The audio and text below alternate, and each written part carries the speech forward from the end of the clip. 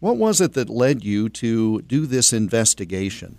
Well, it looked at issues of water quality in the past, looking more at things in streams, so looking at specifically nitrates, and knew that those had some health impacts on Iowans, knew from things like the Des Moines Water Works lawsuit that there were issues with Iowa drinking water being impacted by those nitrates.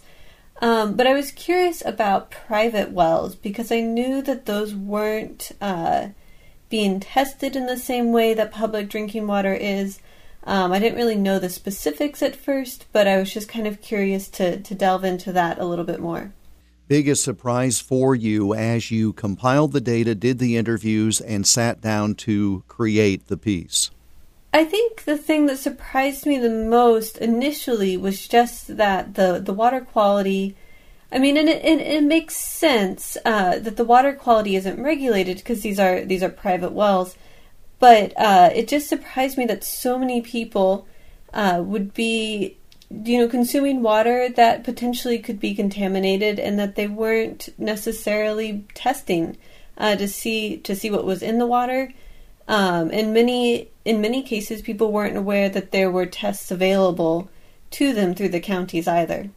This obviously took you a lot of time. It's not the kind of story that you can just sit at a desk in Iowa City and report on. Talk about the time and the travel that was involved to create this pool of information. Yeah, I spent the better part of a year on this story. For some of it, I was able to, travel around to places like Des Moines and then in Iowa City, where things like the State Hygienic Lab are doing a lot of the testing of the water, because we did do our own testing as well as bringing in some of the testing from the county sanitarians through the Grants to Counties program.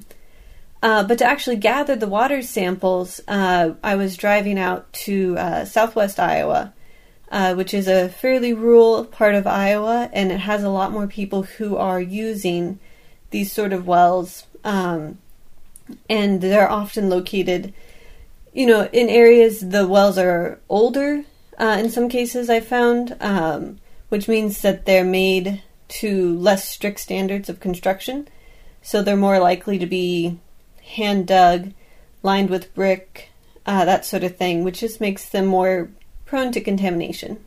What are the things we should take away from this? Obviously, those of us who have a rural well know about what it takes to maintain it and make sure that it is secure, but for so many people who are listening to us who don't have that experience, what should they know? What impact might that have on all of us? Well, I think one thing for sure that the well testing does show is that the things that we're putting on our fields, the things that we're putting just on the land in general, not just through agriculture, they are making it into groundwater. And granted, wells have some slightly more, because a well is connecting the surface with the groundwater supply, there is that slightly easier connection point, if that makes sense. If water can get into a well that's been perhaps not well maintained, it just means that it's slightly easier for it to get in there. But the fact that this is in our groundwater, that this is impacting people in Iowa, there are about, I think, 300,000 people who use private wells and are drinking that water in Iowa, so it's not a small number. And I think it's just something to sort of be aware of the impact that we're having on our surroundings and the way that can have an impact on our health. What's the solution to improved water quality in this area that you did the reporting on? We're always looking to find ways to enhance the quality. It's a big topic throughout the state, but what are some things that you might advocate based upon the reporting you did? Well, I think the key is for folks to get their water tested, because for the most part, these are contaminants that you're not going to see any difference. You're not going to be able to smell it. You're not going to be able to taste it necessarily. And so unless you're testing your water, you're not going to know it's there. And unless you know that it's there, you can't start solving a problem. So I think the key is certainly just making people aware of the resources that are available. The Grants to Counties program does go out and they do things like the nitrate testing and the bacteria testing, which are key, and can tell you whether your well is, perhaps prone to contamination. So as with so many things, just availing yourself of the knowledge so that you know what you have and can deal with it, that appears to be job one. Exactly, because if your well is fine and it has no problems, great. If there are some issues with things like nitrogen, bacteria, then it means that perhaps you need to fix up your well. Maybe if you have an older hand-dug well, you might consider updating your well. And then there are other problems like arsenic was something else that we looked at, and for the most part that's naturally occurring. And there are things that you can do to clean up your water, but that's less a sign of a bad well and more just a sign that you're in an area that happens to have high arsenic.